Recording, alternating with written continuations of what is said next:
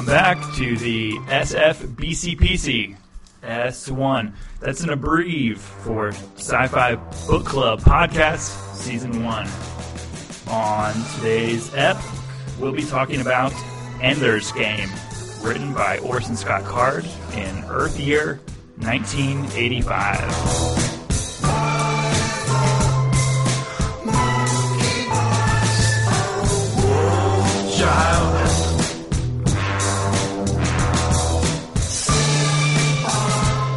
Wolfchild.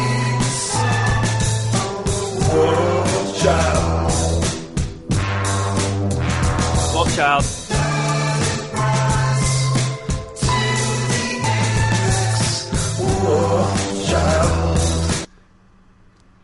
I'm your host, Brent Aldrich, and joining me, as always, via holographic projection, it's John Love. Hi, John. Hello. Are you excited, John, about the big game? The big game? The bowl. The Cosmic Bowl. Of course. I'm always excited for the Cosmic Bowl. My favorite team, the Wolfchilds, are playing. Yeah, who are they playing against? The Dogmen. Wait, is this another episode? Welcome back to the special pre-game SFBCPC. Joining me, as always, it's John Love. Hi, John. Hello. We got a great game. Got a great game going on this year, though. Wolfchilds are playing the Dogmen. I think the Dogmen are strong this year. They've got the blitzers and the passers. And it's the funny that they're called the Wolfchilds and not the Wolfchildren. Yep, they're the Wolfchilds. And they came to win. Came to play, came to win. We'll check in later on this special pregame episode. See ya. Hi, John. Hello. What's up? Well, it's funny that it's the big pregame episode because what we're talking about today is Ender's Game. Yep. Games all over the place. This is game weekend. It only makes sense. Big game weekend. That's the only transition that's worked on this podcast ever. I think so too. Yeah, it feels weird that we're so topical. Mm-hmm. I know. Do you see over there who's partially joining us this episode? Partially. Oh man, this guy again. Yes, hello. Hey, what's up? Hey, is yep, that I Adam? just see a floating pair of lips. They belong to me. Who? Adam Dick. Of course. I thought somebody else was using your lip portal. Oh. No. Just for my lips. It only works on my DNAs. For these lips only, universe. So it's like one of those retinal scanners, but for lips? Yeah, that's how you get into it. That's how you start.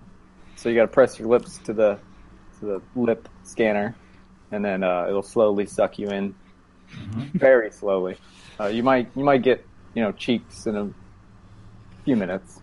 Sounds like a great time. Getting sucked in, kissing on your hardware. It's great. Yeah. And just a reminder, the weird thing is I'm guessing what you're saying. I can't hear you yet. My ears haven't passed through. Yeah. That is the weird thing.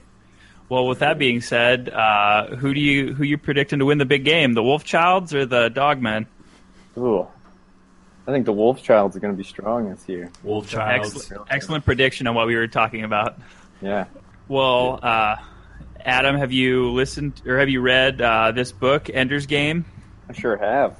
I have. Thoughts?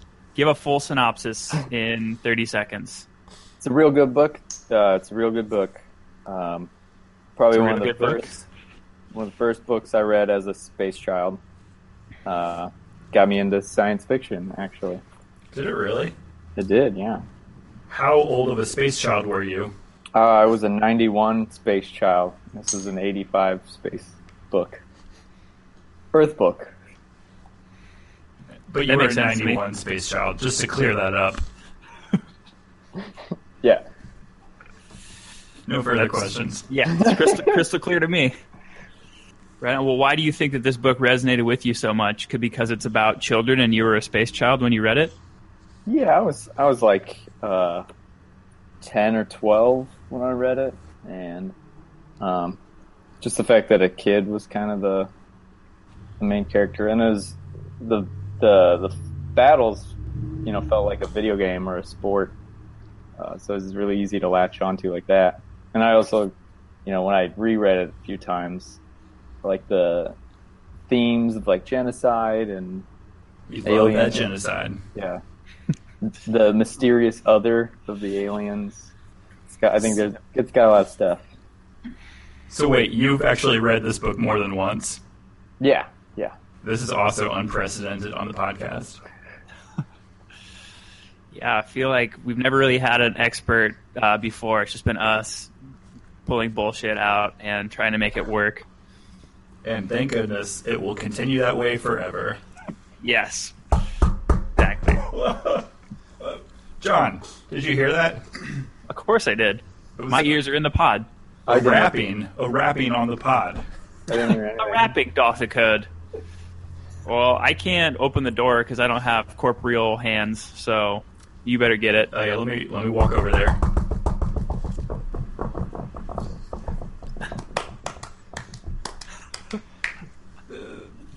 Hello. Hello, this is Officer Paul Quavax. I'd like to come aboard the pod. John, cheese it. I think it's the pigs, space pigs. What's Cheez-It mean? Somebody shoved my lips Cheese. back through. I'm going to throw Cheez-Its out of the door and hope they go away. This episode brought to you by Cheez-Its. And we're back. And we're back. Hello, stranger. Please state your name and show me some identification. I should be asking you the same question. I'm Officer Paul Quizlax. I'm looking for a notorious bounty hunter, the Wiggler, who is notorious around these parts. So I'm part of the Federation of Planets police force. The Wiggler, you say? Yeah, he's at large right now. How large? We have a small Wiggler at large in these parts.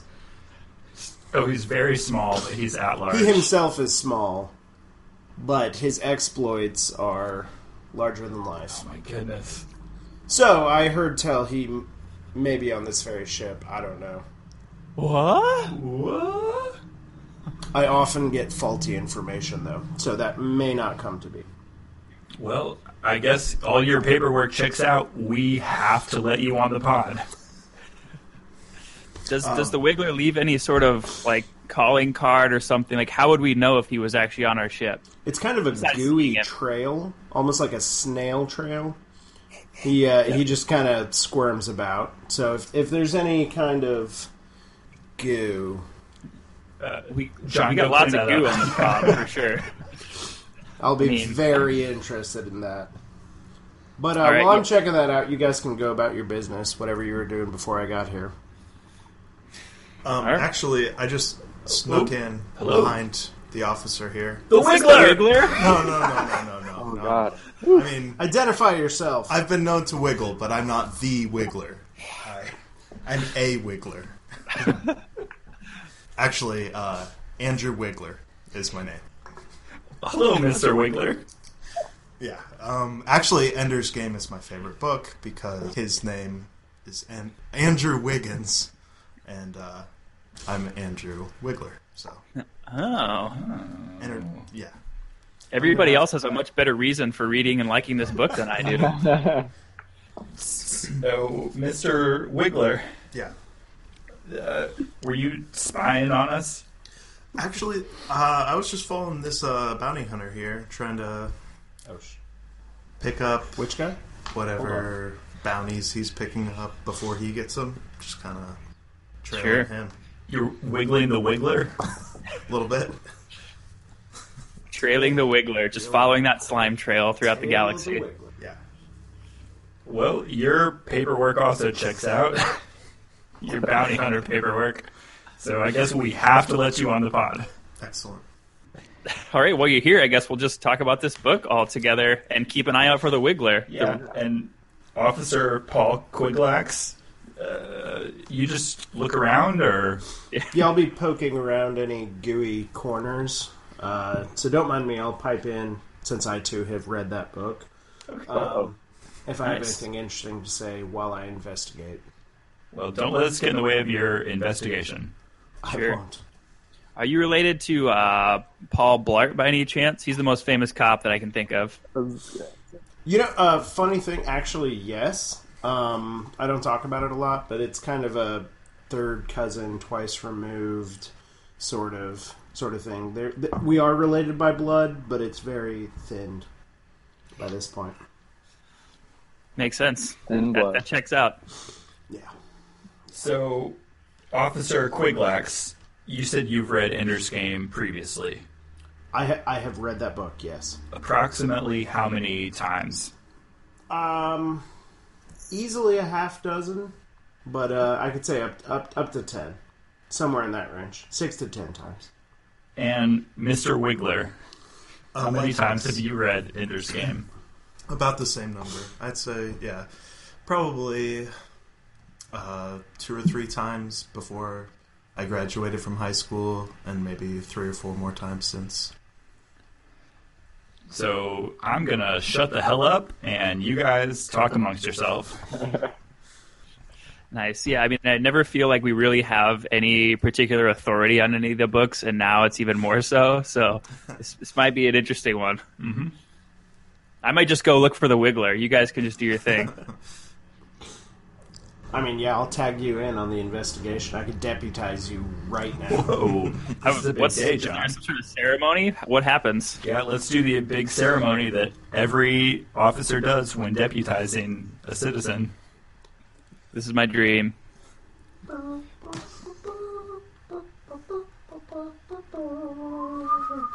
Now that the playing of the official song of the Federation of the Planets Police Force has been played, I hereby, by the power of this universe and the pod that I am in right now, I bequeath upon you a status of temporary deputy, 4th class, for the duration of the following 39 minutes.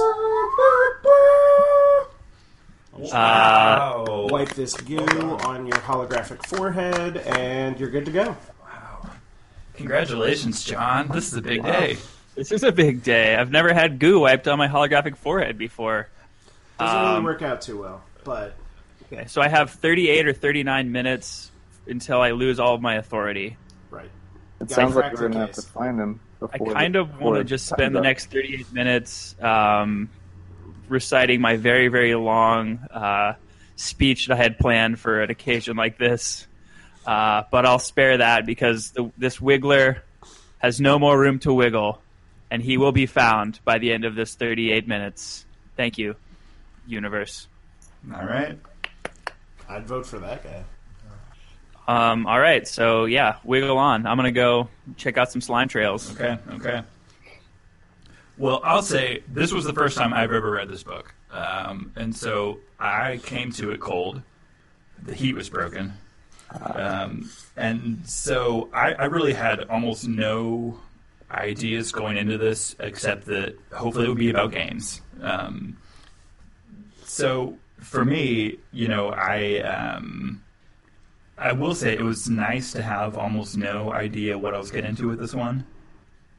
And so the entire time, it was actually brand new for me, whereas it seems like for the rest of you, it's probably quite the opposite, which, I don't know, might be interesting.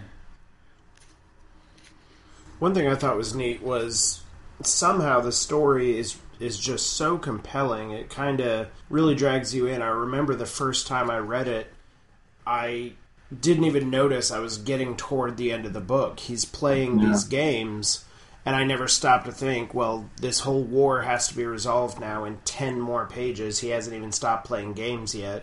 So kind of the ending really caught me by surprise almost as much as him, maybe.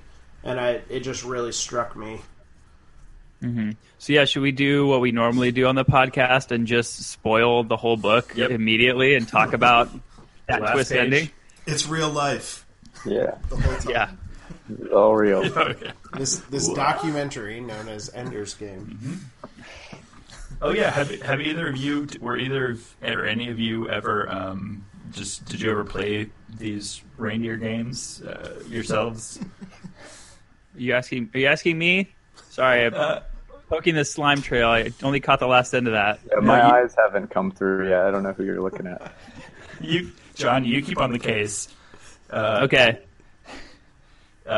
Adam, you weren't when you said that you read this book as a 91 space star child.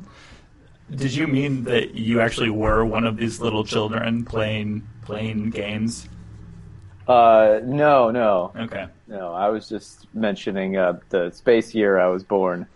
I didn't read it the space year that I was born. That'd be pretty impressive. Well, not if you were an Ender. A third. True. Yeah, if that was maybe Andrew Wiggins, that'd be pretty impressive. Is this podcast gold right now? Yes. All right. You're welcome, universe. Sorry, I'll get back to my case. So I did find a bunch of slime it was pretty heavily concentrated in one area of the pod, but I think that's where we normally keep the worms that we feed Dyson. Oh yeah. Hey, let me go check on our friend Dyson real quick. I'll be right back. Okay. Oh no, John! Yeah? Dyson's missing. He's Dyson's missing? He's out of his time cage. He's not in there.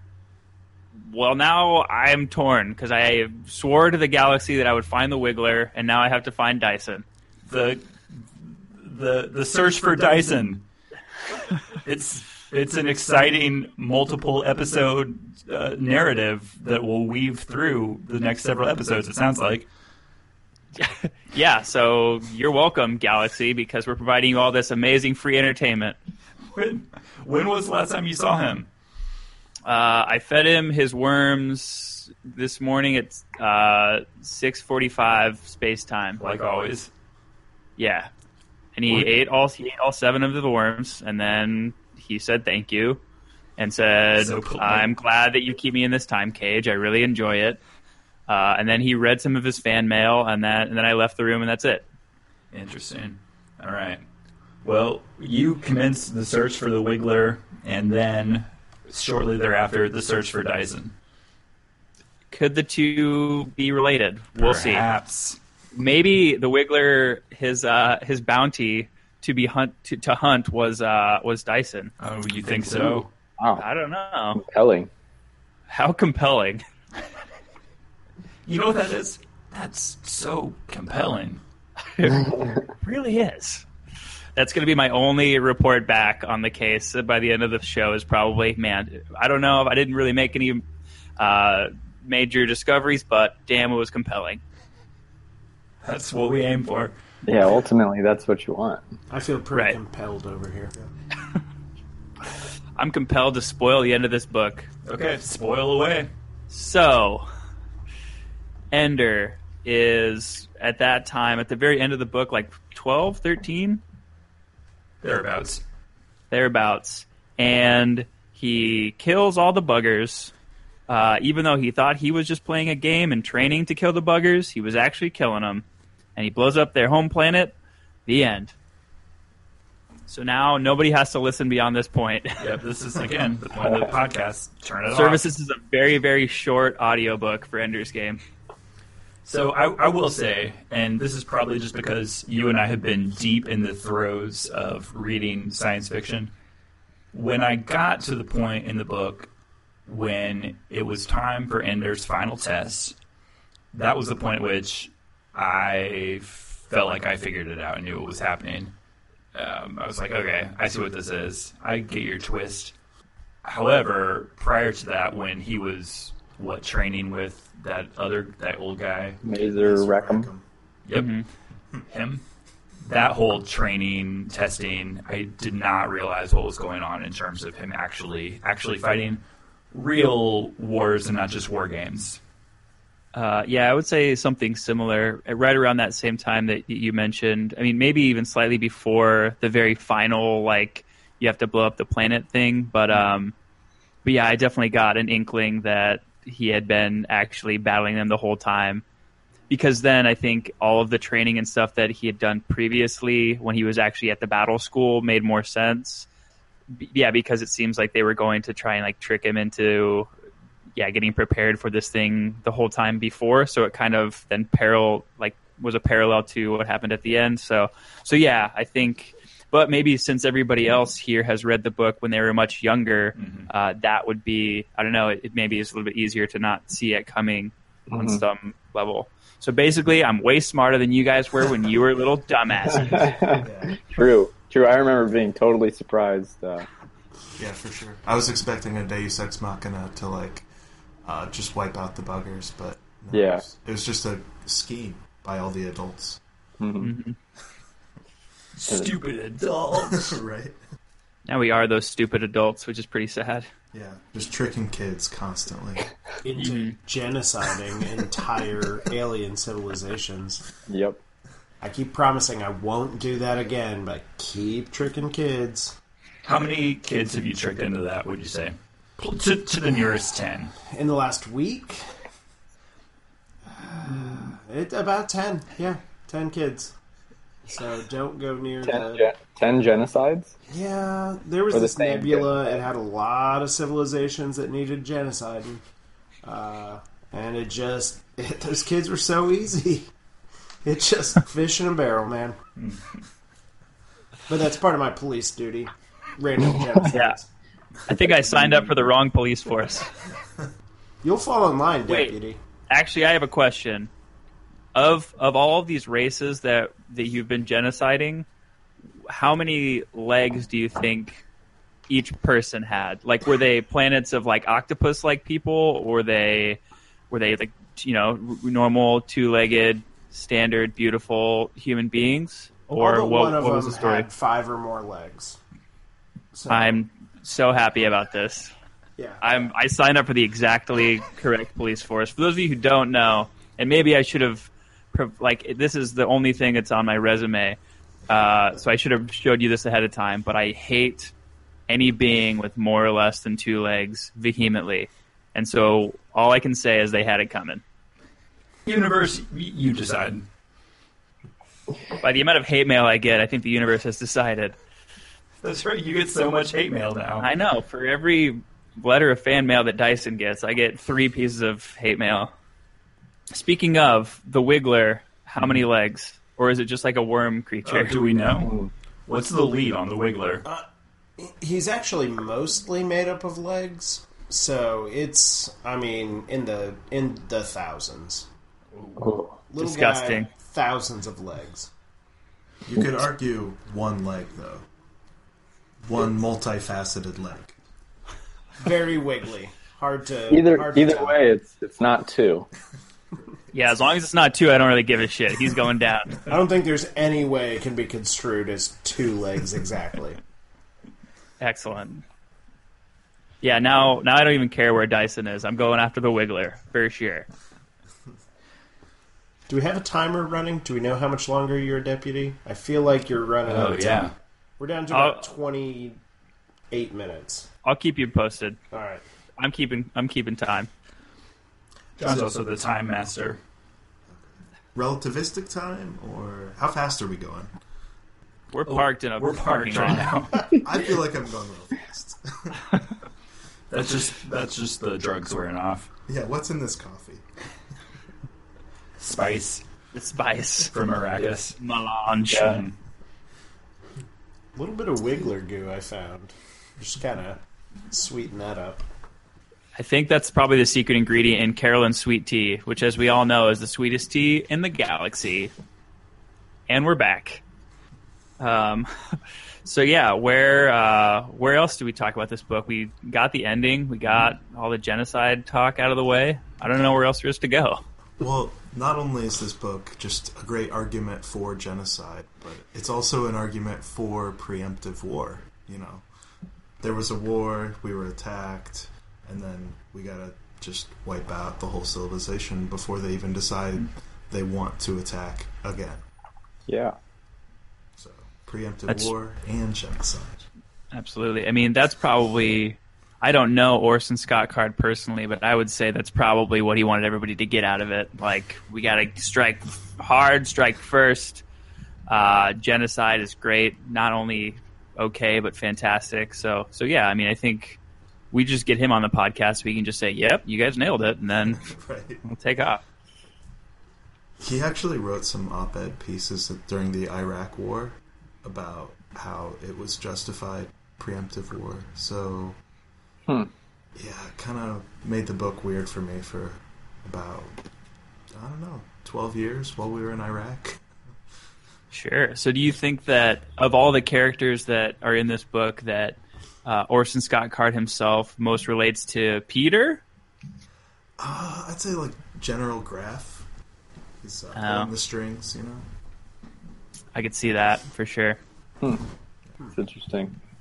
Adam, what do you think? Who does Orson Scott Card most care about, empathize with, relate to? I'm not sure.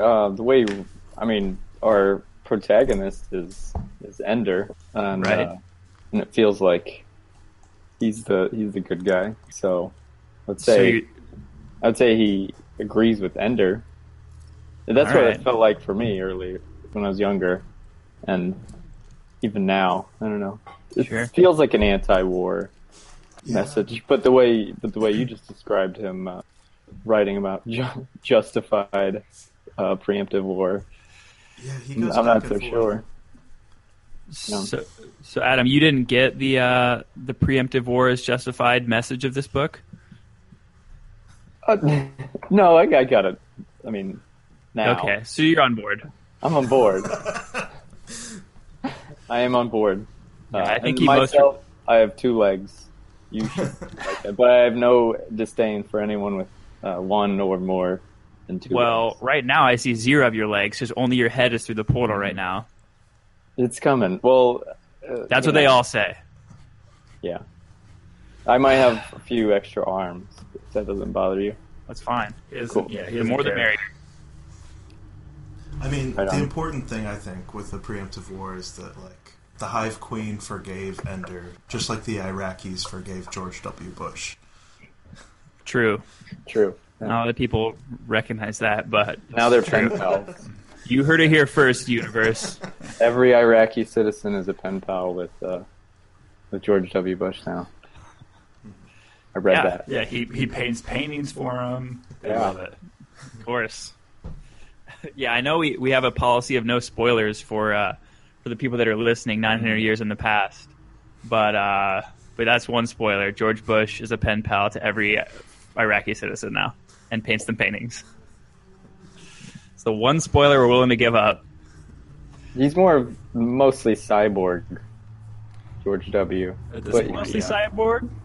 Yeah. I mean, he went past his lifespan, so he got mostly cyborged. More like Side George. Got him. Rip. Yeah, you can't physically write that many letters and paint that many paintings unless you're some sort of cyborg. So More like Side George. Oh, got him. Oh, man. Rule of sevens. You need 5 more times for it to be hilarious. You just wait. Sun's on fire. Yeah, I think that Orson Scott Card probably most relates to Bonzo, the Spanish fascist. And that's, That's what it. I liked about Ender is that he was so conflicted about what he was doing. Every time he would annihilate somebody, he seemed to genuinely feel bad about it. Yeah. So it is kind of tough to think that this author who does a pretty good job of writing a nuanced view of this guy who does terrible things and feels really bad about him probably wanted to do more terrible things and not feel bad about him. Like Bonzo. Right. Yeah, I could definitely see that. But yeah, on that point of I think one of the other themes, along with the genocide and all that, is sort of the spoiling of youth, and in this sort of future time when apparently youth or kids can be extremely powerful, like kind of geniuses. But they still don't have a big enough worldview to recognize really when and where they're being used and for what purpose. I mean, that really is sort of the resolution, is that no adult general who knew what he was doing could kill all of these people preemptively. And so they had to use this kid who does have the ability and the empathy to get inside of their heads, and then also to kill them because he didn't know that he was, by the end. He still thought it was a game.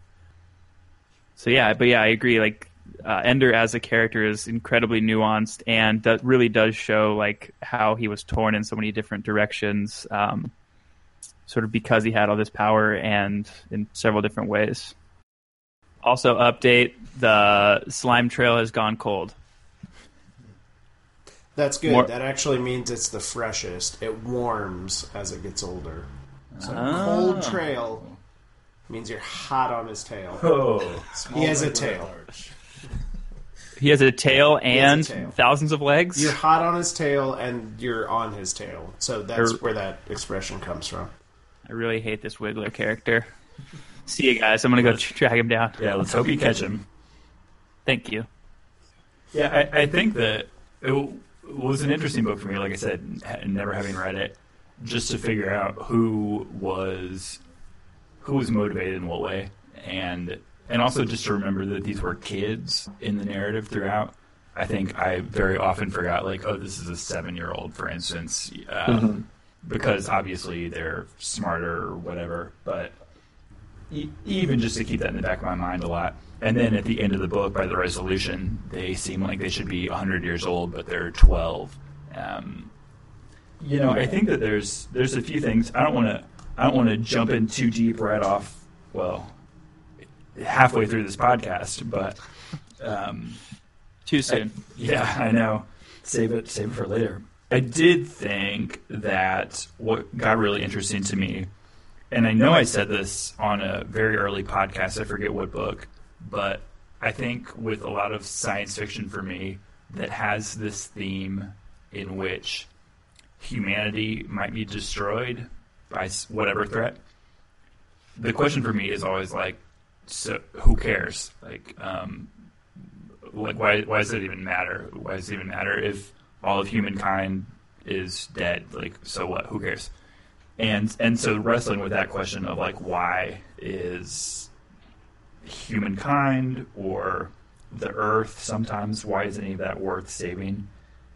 I'll have to try to remember, John, whatever book that was that we read, that I was frustrated with that.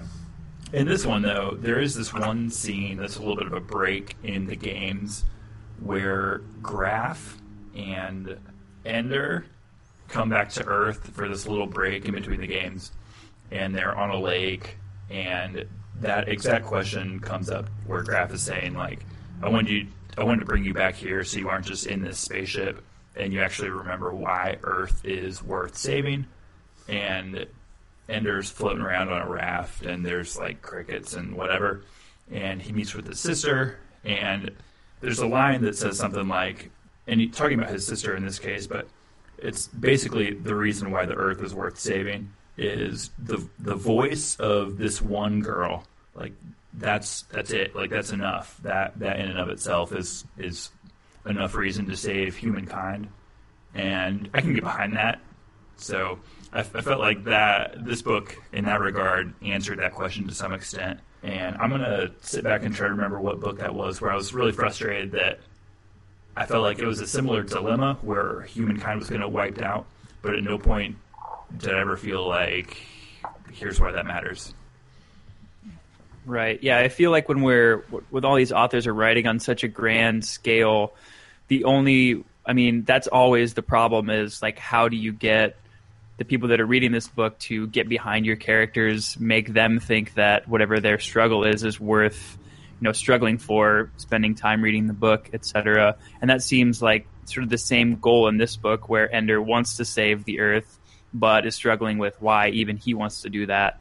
And so I think Orson Scott Card did a good job of getting me to believe in that struggle for, saving humanity in that similar way, like making me care about Ender and his struggle, showing how Ender, why he decided it was worth saving, which, again, was something very, very simple and meaningful only to him, really. So it was? Adam, you were actually around for this one. It was freaking Interstellar. It wasn't a book at all. It was a movie. Oh, yeah. Yeah. And I don't know why Matthew McConaughey had to do that. Yeah, why he was the one? What his motivation was, like, why, I don't know. Well, he still kind of had his, like, daughter's life to save. Because that's the thing. Yeah. It's like there is no reason on the grand, like, abstract, broad view terms, but for each individual person who's making the decisions to save it, it is. Like, they have their own sort of reason, meaning, value that they're placing in things. And therefore, it's worth it on a personal scale to people, but not to the universe at large, necessarily. Murphy. Murph.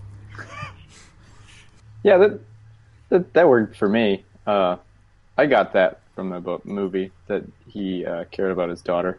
I can't believe we're talking about this now. Sorry. Oh, you're okay. I always thought that it was kind of weird that he was like the one chosen to do it. It's kind of weird. Like, why was he the pilot that had to do it? Didn't they have another pilot? Because within like half an hour of the movie, he went from a farmer to back in the service or back in the space program. Could we interview him right now? Could we bring him on and ask him? Yeah. Right, how are you going to get a hold of him? Are you buddies? Matthew McConaughey 3.0 or whatever. I was going to ask which Matthew McConaughey is alive anymore. 4.9? 4.9. I don't remember. Yeah, we can talk him to him. Okay, let's just call him in here. Bring. Hello. Matthew McConaughey 4.9? Yeah, it's me. Howdy. Are you still driving that Space Lincoln? Oh, the Space Lincoln is smooth as butter. You know it is. All right.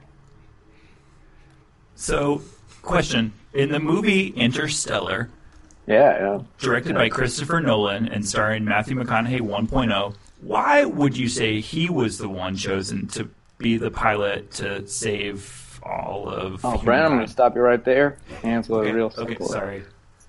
Best person ever, Matthew McConaughey. Especially my 1.0 version. Ooh, wee. Excuse me, Matthew McConaughey 4.9, big fan, by the way. Oh, yeah. Do you think you're a little biased to say that, or is that just an objective truth that he's the best person ever? I mean, you've seen the history books. You from now. I don't read often, and when I do, it's always science fiction. Well. But here's just a theory. Do you think he was the most qualified person because he's been driving so many Space Lincolns that he just knows how to handle a vehicle? You know, that's probably true, yeah. Matthew McConaughey is one of the best drivers out there, all right? Right up there with Jeff Gordon, 4.9. Ooh. 0.1. Is it Southern Gentleman? Tough contest. Mr. Wiggler, Mr. Quiglax, do you have any questions for Matthew McConaughey 4.9? Yeah, I got a very important thing to go do. We won't hold you up much longer. There's a super game commercial coming up. I've got a Matthew McConaughey 4.8, and I'm just wondering if I should update the firmware, or is that going to cause me backwards compatibility problems? Ooh, that's a good question. No, you're going to have problems with backwards compatibility. We're going to squeeze that money out of you. All right, gotta go. All right, see ya. Hey, Adam, why didn't you ask Matthew McConaughey 4.9 any questions? Oh, I hate that guy. Oh, I didn't know that. What did he ever do to you? Old history. The 1.0 version. Well, we've read the history books, so we know. Yeah, you know. No spoilers, though. It's not worth addressing here. Fair enough. So, speaking of history books, so you've got Ender, right? He's a genius. His brother and sister are just as genius as him. And so that's what they do. They take to the nets and take over Earth, basically. As a quick side note, I love that this book was written before the internet was such a big deal, and the idea was still plausible that by making comments on political articles, you could take over the world and not just be a random YouTube commenter that everyone hates and never reads ever again. These kids were like, oh, we'll have reasoned discourse in the comment forums of political articles, and then we'll take over the world. And we come to find out, when the real internet comes about, that that will never happen. No one has ever gotten popular, famous, or any kind of notoriety by making random comments in political forums. But it was a really good idea. I liked it at the time also, until I saw that every YouTube comment was just lots of swearing, Hate. hate speech, and ads for male enhancement pills. that doctors don't want you to know about. Well, there was one weird trick that the suburban mom found. I did. Hey, like no, that no, one. no spoilers. No spoilers. Yeah. The banks don't want you to know about the spoilers. Exactly. And I have a vested interest in all that. Apparently Orson Scott Card just had a lot of faith in humanity that we would have, like, once we can, everybody can talk to everybody else, we'll have a lot of reasoned discussion, and nobody will spew hate anywhere. But as we all know, the real future belonged to the trolls. Yeah, it was a good idea, and it did ring true a little bit at the time. It's fun to go back and watch old-timey computer stories about what the future of computers is going to be, because all that people focus on is all the positive things that can be done with them. And in fact, about 85% of what humanity ends up doing is making porn and yelling at each other. Sometimes at the same time. Very true. Well, Ender does hack his classmates' desks and make what's his name as a butt watcher dance around his desk. So that was pretty funny. Butt watcher. Kind of a troll and kind of homophobic, Yeah. much like Orson Scott Card. But the butt watching theme is something I wanted to bring up. Lots of it just stuck with me for some reason. You and the Wiggler. Yeah, how's that investigation on the Wiggler going, guys? Found the coldest pile of slime yet. So you're getting we're warm. really warming things up in here. Did you taste it? I did taste it, yes. Was it sweet, sour? It, like, honestly, so I've had a lot of Corellan sweet tea in my day, and it tasted like a very potent form of that. So I think that it's possibly the secret ingredient to make Corellan sweet tea the sweetest tea in the galaxy. Sip, and we're back. Back on the trail here. No major things to report besides cold slime. Okay. It's good news, though. That's right. Gotta get that killer off the street. That wiggler off the street. The Wiggler. That wiggler off the pod, as they all say. Oh, I apologize. He doesn't actually kill anyone. He just wiggles on them. Oh, wow. That's He Way has scarier. bounties where he gets paid to wiggle on various people throughout the galaxy. I know a few websites that do that. Yeah, he's prominently featured on several of them. But I just got to take him in for questioning. Oh, I'm sorry. I just assumed he was a murderous person, but that's far worse. Drive-by wigglings are at an all-time high in this neighborhood, so that's why they put me on it. Oh, so he does the drive-by wiggling? Because we're parked vehicles, so I don't know if this is the place we need to be looking. This is all making sense now. Yeah, that's why I haven't caught this guy yet. I'm not exactly the best in the police force. I'm Of course, willing he might- to admit that. He might be like in the cockpit trying to actually make this thing move, which I don't think it has in a very long time. We've So never then flown it. we can drive by wiggle. I've never even seen the control, the cockpit. So I'm sorry, are you guys homeless? no, we live on the We live pod. in the pod. Right. So what's your question? I guess it's a home. Thank you. Home is where the slime trails are. That's what they always That's- say here. That's what the Wiggler would say. Is this a Plot break? thickens. Andrew Wiggler would say. The slime thickens. There he did. He just said it. Indeed. Well, my upper torso is through the portal now, so I can use hand gestures. Hey, give us a nice thumbs up.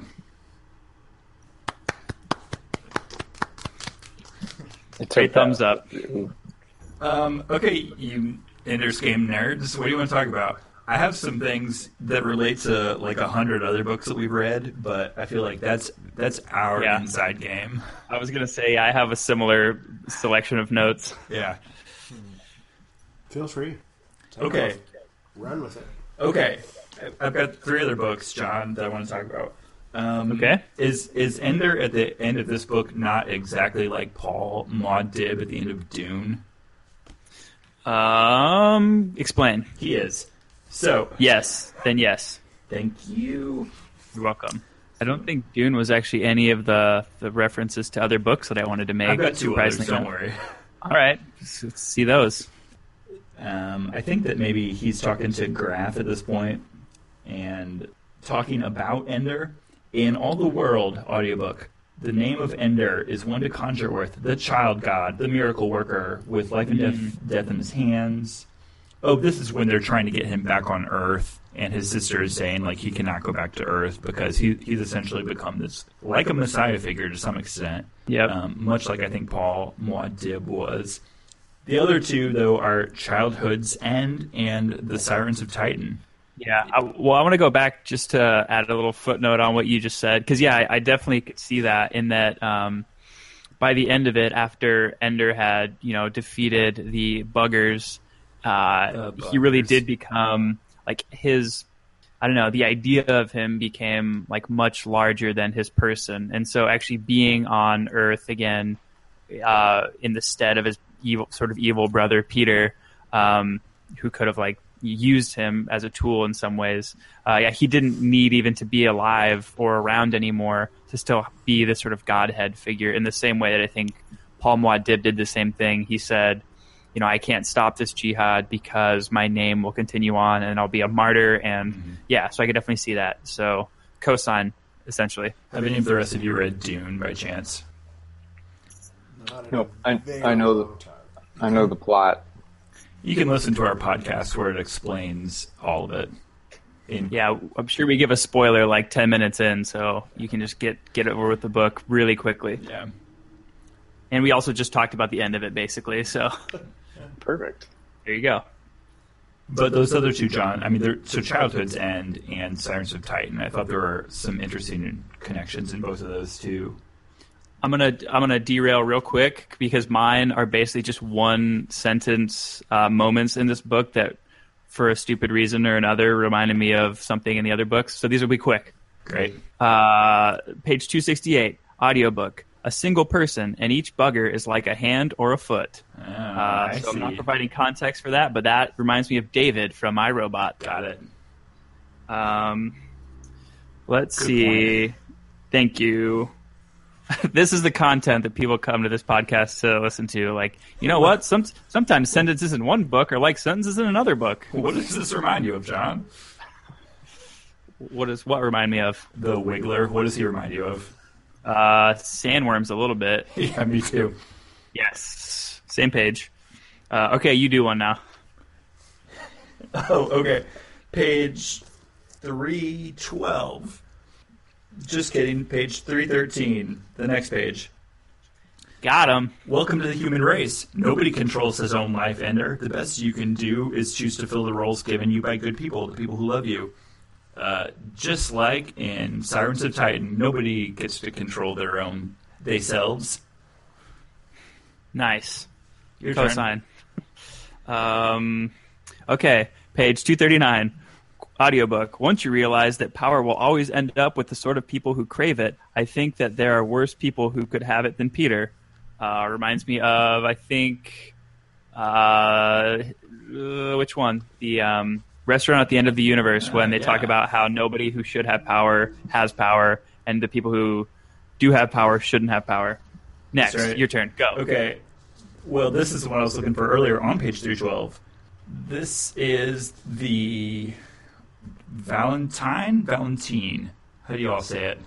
I always said Valentine. Yeah, Valentine. I never said it. I just read it quietly to myself.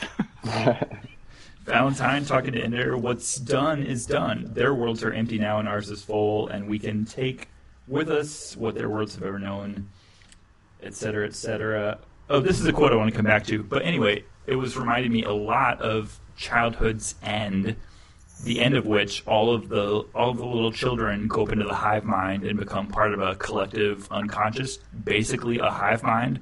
I think almost exactly the opposite thing happened in Ender's game, where that's exactly what I was trying to read, where she says, cities full of people who live private individual lives who love and hate each other for their own reasons. In all the bugger worlds, there was never more than a single story to be told. When we're there, the world will be full of stories, and we'll improvise their endings day by day. Ender. Nice. Good one. That's all. That's all I got. I got one more. Okay. It is a Close it out. just an illustration of the difference between this book and anything written by, I can't even think of his name right now, the guy who wrote Hitchhiker's Guide to the Galaxy, Douglas Adams. Douglas Adams. Okay, audiobook. Why is it called Dr. Device? When it was developed, it was called a molecular detachment device, MD device. Ender still didn't understand. MD, the initials stand for medical doctor, too. MD device, therefore doctor device. It was a joke. Ender didn't see what was funny about it. Yeah. So in all of the Douglas Adams books, all he does is just basically tell a bunch of crazy, like, stupid jokes. And this one, it seems like Douglas Adams just jumped into the frame for a second, and then Orson Scott Card's like, nope, not going to have it. Yeah. That's it. They share a flat, actually. They share an apartment. I would You wrote love that to. one. Actually, I wouldn't love to live there. I love to live in the same neighborhood, but not in the same building. So what are we going to call that segment, Brent? Because it seems like it's a common thing now. Maybe we should call it, if we have guests, let's call it bore our guests to tears. Yep. If we don't have guests, let's call it bore everyone else to tears. In the entire universe. Yeah. We need to come up with a theme song for that. Oh, yeah, I was working on it. I was just spitballing some ideas there. All right. It involved beeps and boops. Okay, go. Let's try it. Let's play it out. Boop, boop, boop, boop, beep, boop, boop, boop, beep, boop, boop, boop, boop. Bore your guests to tears. And we're back. I think that was good. Yep. So, guess, are you crying yet? No. Trails of goo. You're crying trails of goo? Tears. Not trails and tears. Trails of tears of goo. The Trail of Tears? Trail of Tears. Actually, that's kind of a decent segue. What do you want to talk about? What We're I up want to genocide again. Yeah, we're back to genocide. All right, I know you love it. Oh, Yeah, so, Ender's Game. I was thinking of this, like, the faceless other. They always talk about the buggers as these, like, awful things. And it just reminds me of certain people and the way they fearmonger of the great other in current space politics. And, True. yeah, so I think it's super, super relevant. There's a lot of themes in this book that are really relevant. Yeah, I totally agree. Actually, something that just another quick audiobook quote that I really thought was super interesting, and kind of talks about that too, like what are the real differences to one another and why should we pursue these sort of end games, like these battles that will wipe one or the other out. And Ender was talking to, I think he was talking to Graf, if I remember right. But so audiobook. So the whole war is because we can't talk to each other, which ended up being essentially true. The buggers did not speak. They did not understand language. They just sort of instantly communicated through brainwaves, and humans had speech. So like the fundamental misunderstanding was in communication. Yeah. And so, yeah, then they just like hated each other. One had to be wiped out because we couldn't speak to one another. Pretty interesting. That's deep. Right? I think That's what I provide to the podcast. Just deep content 24/7 all the time. Well, and that's what's interesting too, is that Valentine is kind of the overly emotional child. She wasn't suitable because she couldn't be aggressive enough, but she probably could have come to understand them like Ender did. Ender was the only one who understood where the buggers were coming from, and he's also the one who was able to destroy them. So, of the entire human race, maybe his sister could have gotten to understand him and would have been, possibly passive enough to not destroy them. But he's the one who got inside their head, they got inside his head, and then he just happened to wipe them all out, except for the final little egg. Cocoon.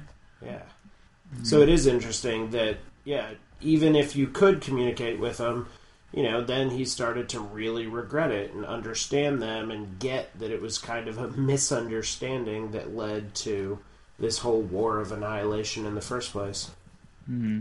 Yeah, that whole idea that Ender said something essentially like, well, yeah, the moment at which I really hate these people, the buggers, or those couple kids that he beat the crap out of, that's the moment that I actually also really love them the most, and then I destroy them. But I think that is really interesting. That the reason why Ender was the chosen one in this book is that he was able to empathize with them simultaneously while causing their destruction.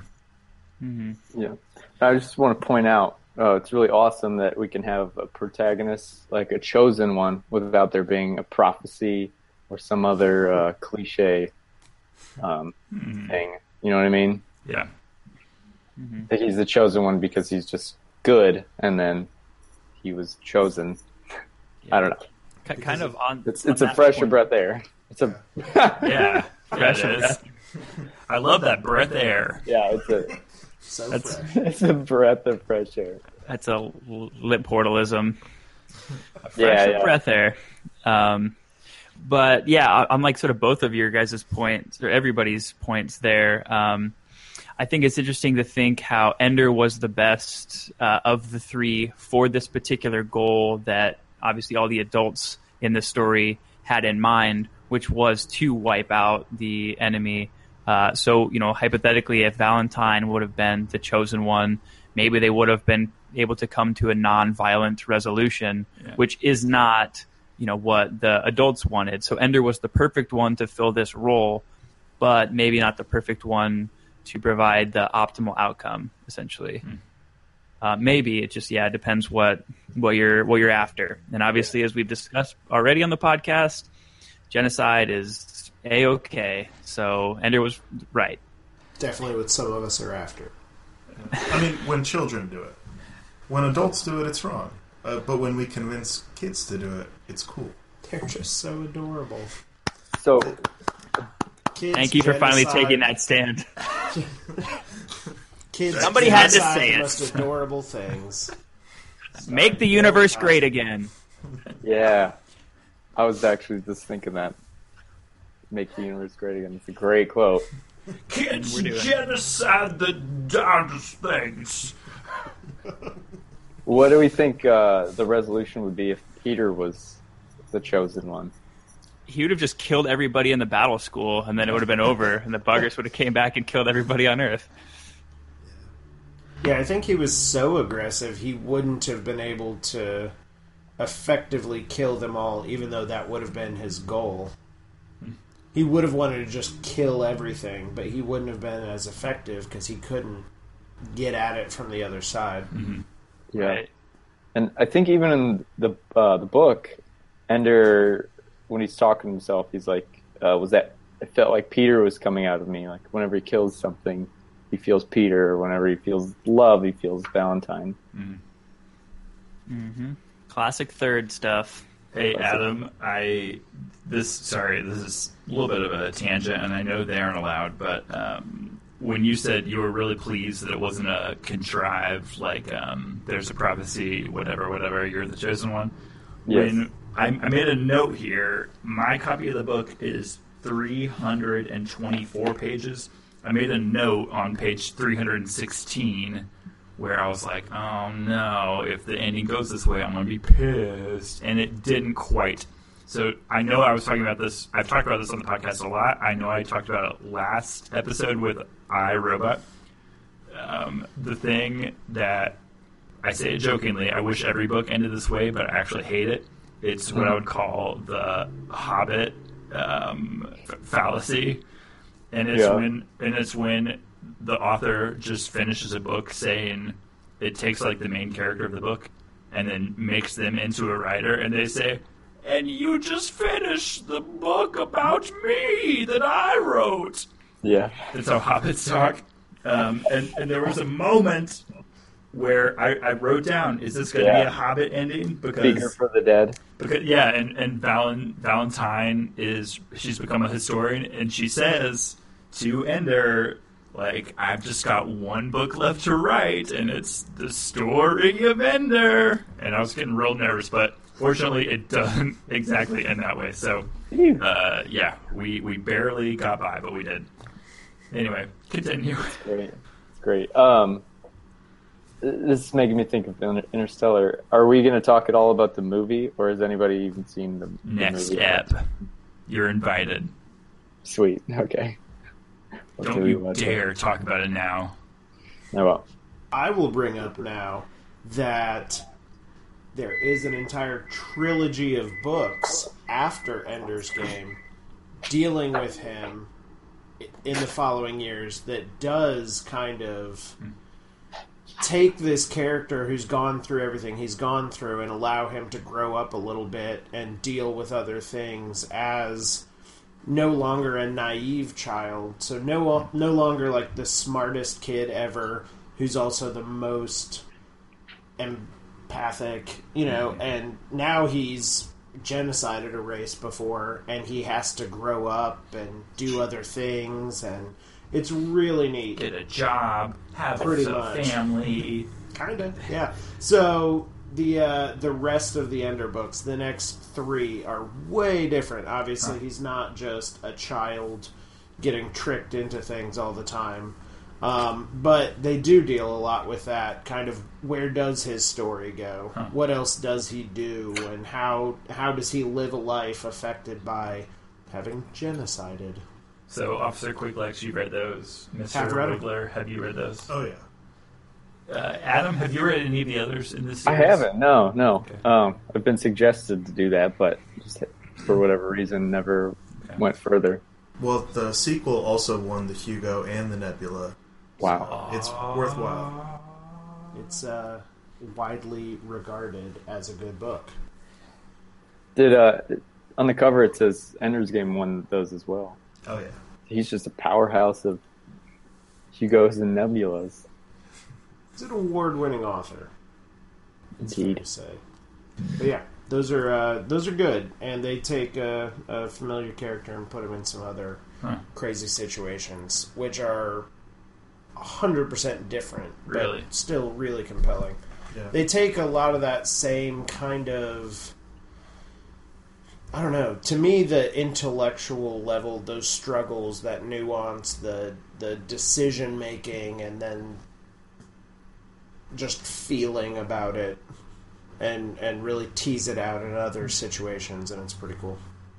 Does Ender stay in all of those? Yeah, Like, as yeah. a character, okay. Yeah, it's the Ender Quartet, but really I feel like the first book is completely separate from the following 3, Yeah. because he's a child in it, and then the next 3 he's kind of growing up. So the following 3 books are kind of like a trilogy that follows the Ender's Game book. He's 35 years old in the sequel. Okay. He Well, is. I asked a little bit just because John and I have started reading the Dune series, and so the main character of Dune, Paul Atreides, is the hero, I guess, throughout the first one, and then at the second one, he just gets killed off, and then there's like 5 more books. So anyway, No, it's Ender, and Valentine is in all 3 of them as well. So they at the end of Ender's Game, they kind of fly off to the new planet, yeah. and then due to the relativistic passage of time when traveling at light speed, Peter is really old once they get there, and so they just kind of take advantage of that traveling around. While time passes around them, they experience time at a different rate, which is pretty neat. That's super neat. Yeah, it's a cool concept, and it allows him to kind of escape his past and just be a person, but he still has those experiences. Another Interstellar similarity. Oh my gosh. That segment's over. Jeez. Yeah. The segment we have every episode, Interstellar Corner. Is there a song for that? Just like callbacks corner. Callback. Yes, Adam. Yes? And now it's time for this week's listener challenge. Ooh. This week's listener. Hi, I'm your host as always, John Love, and with me as always is a bunch of people. This week on your listener challenge, which as we all know is the Galaxy's favorite number-based game that you can't win. So at one point in the book, Ender acknowledges that in order to relieve stress, he counts doubles. So that starts on page 43 of my copy, goes on to page 44. So your listener challenge question is basically just to name every double that he goes up to. He might mess up, I'm not sure. But the answer is 1, 2, 4, 8, 16, 32, 64, and on. Then 128, 256, 512, 1024, 2048, 4096, 8192, 16384, 32,768, 65,536, 131,072, 262,144, and on. So if you can, please call in, write in, fax, however you want to get in touch with us, and let us know if any of those numbers that I read off are wrong in the book. Then you'll win a prize from Corellan Sweet Tea, the sweetest tea in the galaxy. Sip. And that's this week's listener challenge. Ooh. Thanks, John, for that listener challenge. No problem. Pretty good one. I'll be honest, that would be an easy one to get wrong because when I was reading those numbers, I just skipped over that portion. Yeah, I thought about it too, but then, I'm always on the lookout for any numerical themed things to bring into the listener challenges. So You're on the lookout for wigglers. For right Dyson, now, yes. And for numbers. A Wiggler update. Yeah. How's the search, the ongoing search for the Wiggler? The segment we have every week now, from now on, until we find them. Or until my 28 minutes are up. Is that what you're down to now? Yeah. Maybe time is stretching. It's relativistic time. Maybe So time's our wiggling. spaceship is sitting in its spot in the parking lot, but the planet we're on is traveling at about light speed. So, but anyways, the door to what I believe is the cockpit, which again I've never seen. The slime trail is the coldest up into that door. There's slime on the handle, but the door is locked. Officer So- Quidlax, are you hearing this? I am hearing this. I say we jimmy that door right open, see what we find. And now here's the segment of the episode where we jimmy that door open and see what we find. All right, I'll leave it to you, Officer and Deputy John. Yeah, just a quick update. I tried jimmying it a little bit ago, and then I tried jamming it, and neither had any success. Did you try wiggling it? I don't know how to wiggle. I was just going to jump in. Have you tried Jimmy jamming it? Yeah, give it no, a Jimmy Jam. I'll try that. Right on. Jimmy jam, Jimmy jam, Jimmy jam. And now click your heels together 3 times. A wink, a double blink. Really briefly, when I said Jimmy jam 3 times in a row, a guy that looked like Beetlejuice showed up, but then he ran away. Anyways, the door is still locked. I cannot get it open. We'll check back with you later. All right. What else do we need? What else needs to be said about Ender's Game?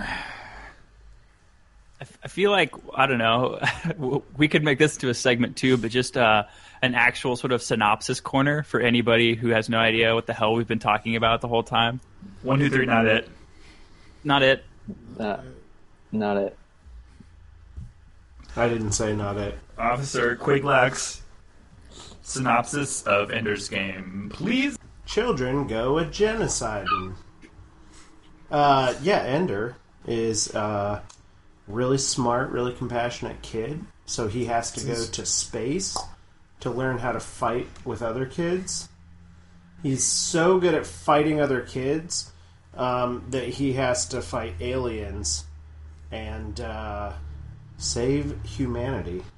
And he does. By killing all the aliens. And now a special segment called Sound Effect Synopsis by Andrew Wiggler. Okay, so there's a spot at the beginning where he gets the monitor removed from his neck, and I thought that would be more of a sort of sound. There's a spot where he crushes Bonto's nose, and I thought that'd be more of a sort of noise. The blood from Bonzo actually mixes with the shower water and goes down the drain in kind of a space drain, sort of, kind of like an airplane toilet. Let's see. The sound of a million buggers dying in space. There's no sound in space. Trick question. I think that was the last sound in the book, other than the crickets, which were already mentioned. Yeah.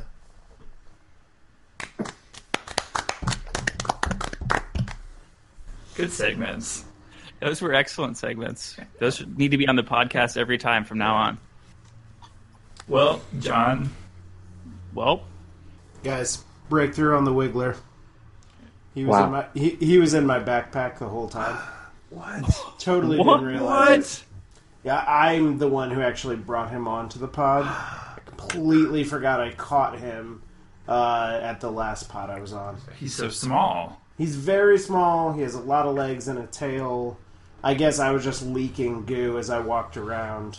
Oh my goodness. Didn't need to Jimmy John's that door open at all. You Jimmy John's it? it's freaky fast. Really tried. I don't understand how there was cold goo on the door handle. Yeah, that was me again. I brushed up against it right before you checked it. I was just spinning in circles, flinging cold goo pretty much everywhere. All right. Again, as I often do when I'm on a pod. Wow. We solved the case on the pod, John. I feel really good about that. We still don't know where Dyson is, though. The search for Dyson continues next week on the SFBCBC. Cosign. So, is it time for rating systems? I think unless anyone else has anything that's not a rating to say about Ender's Game. I have something, I guess. All right, Adam. One thing about this book, usually books about kids, child-like main characters, you always kind of feel like they're kids, but you never treated Ender as kind of a child in this. He just feels like a fully functioning adult, and it's a totally believable universe that he's still a kid, but he's just like a really smart one, and these are the really smart ones. Yeah, no lollipops and baseball cards. Yeah. It's And a that's- reverse Willy Wonka situation. Yeah, Oh, the old reverse wonk. totally.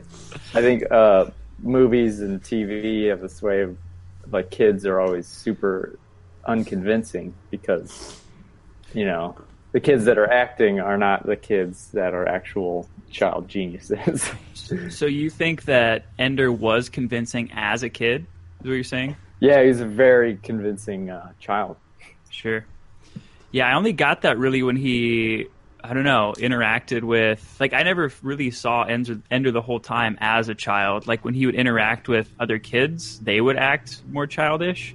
But I honestly, that was a little bit tough for me. Was that it was hard for me to grasp, like, get the gravity of, like, this is a kid that's doing all this shit for a lot of the book, actually.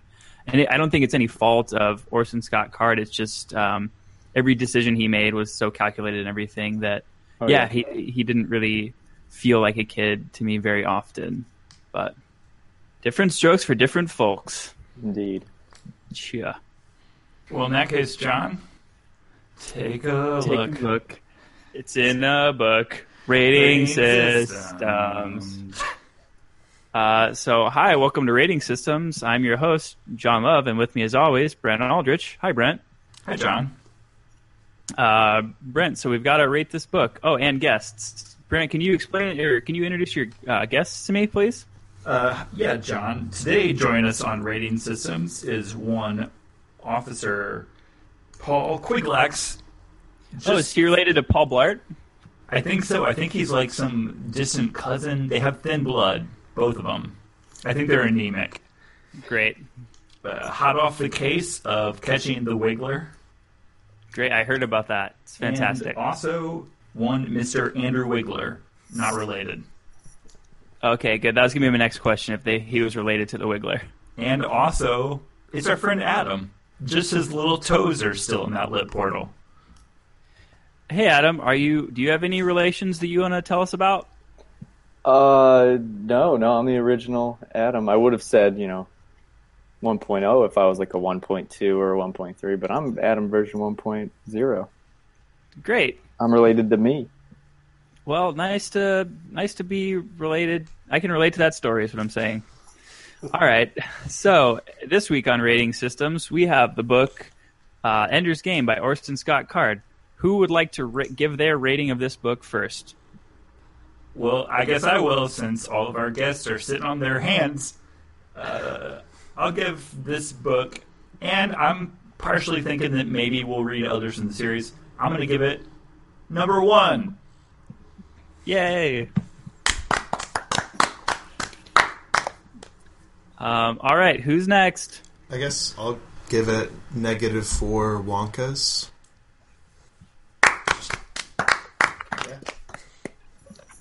I give it approximately 1,000 Wiggler legs out of 1,000 Wiggler legs, which is really good because I liked it. I can totally relate to that rating system, by the way. Yeah. So sorry, Adam. I'm gonna go first here, then you can take up. You'll be last but not least. I'm gonna give this book 2 legs out of 2 legs, which, as we all know, is the best number of legs. I thought this book was excellent. And Adam, what do you rate it? I'll give it a McConaughey version 1. It's the original, and they only get worse. Wow, high praise all around this week on Rating Systems. Well, you be careful out there, universe, and remember to take a look. It's in a book. Take a look. It's in a book. Rating Systems. Wolfchild.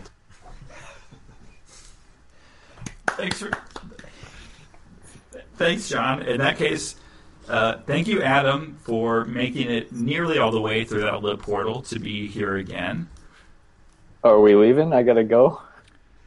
You just do you. My whole body just got here. This is embarrassing. You can hang out and help us find Dyson. Yeah, the search for Dyson continues. Yeah, again, since we can't find him, we couldn't record everybody's favorite segment, 7 Worms for Dyson, where we feed him rare and exotic worms from all across the galaxy. Mm-hmm. We got no karaoke corner. We got no question master corner. No axe to grind. Interesting. Sorry. This book is good. I don't know. I had no axes to grind against it. Yeah. But yeah, so look forward to 7 Worms for Dyson next week, Galaxy.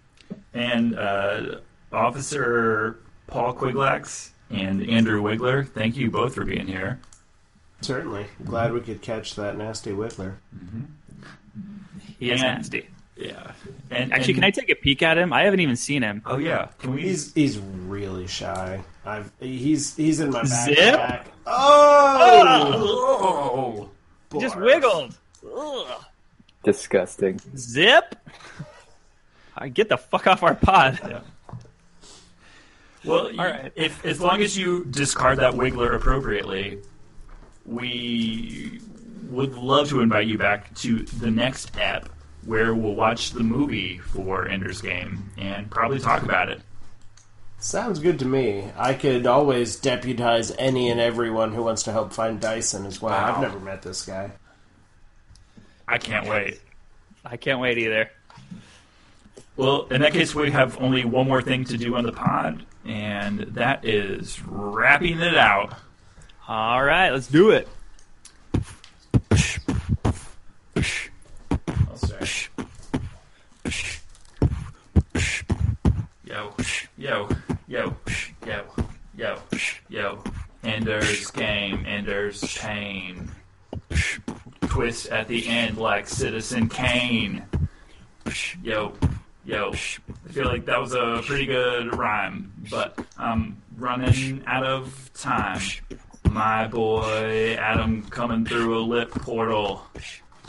When he laughs, you could say he chortles. Paul Quig lacks, he knows it all. When you throw it to him, he doesn't drop the ball. Yo, yo, yo, yo.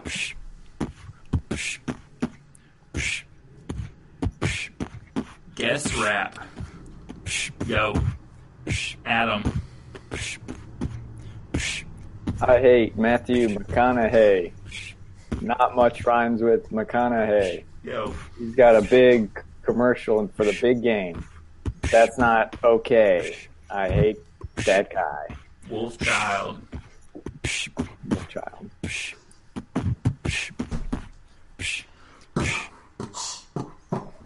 Yep. Yep.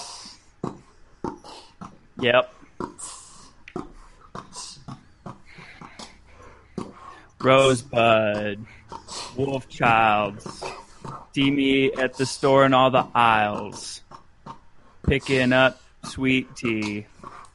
Want you to meet me in the cereal aisle with the dog men. I'm a stereophile. I like frogmen too. They're like dogmen, but a little better and slimier. Slime trail, gone cold. Find Dyson, so old. From China, 1980s. What's up, ladies? See ya. See ya.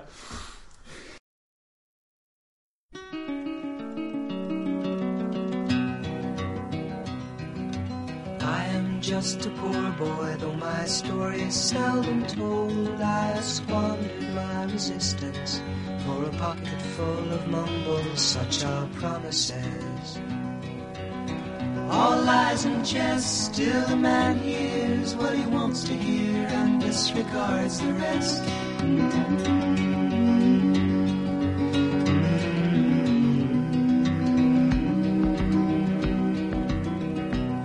When I left my home and my family, I was no more than a boy in the company of strangers, in the quiet of the railway station, running scared.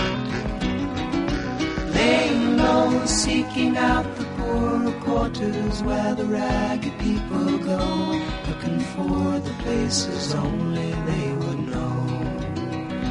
Bye-la-la. La la la la la la la la la la la la la la la la.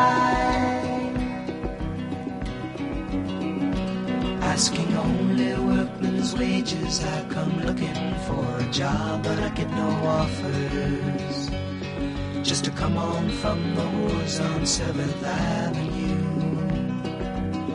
I do declare there were times when I was so lonesome I took some comfort there. La la la la la la la.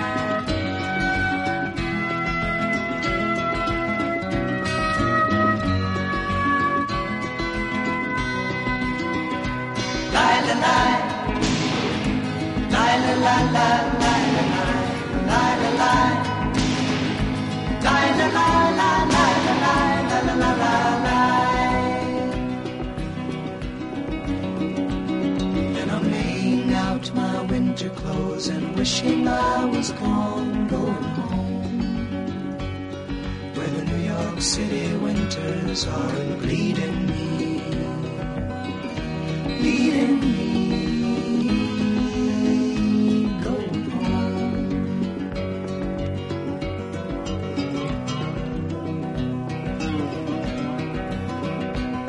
In the clearing stands a boxer and a fighter by his trade, and he carries the reminders of every glove that laid him down or cut him till he cried out in his anger and his shame, I am leaving, but the fighter still remains.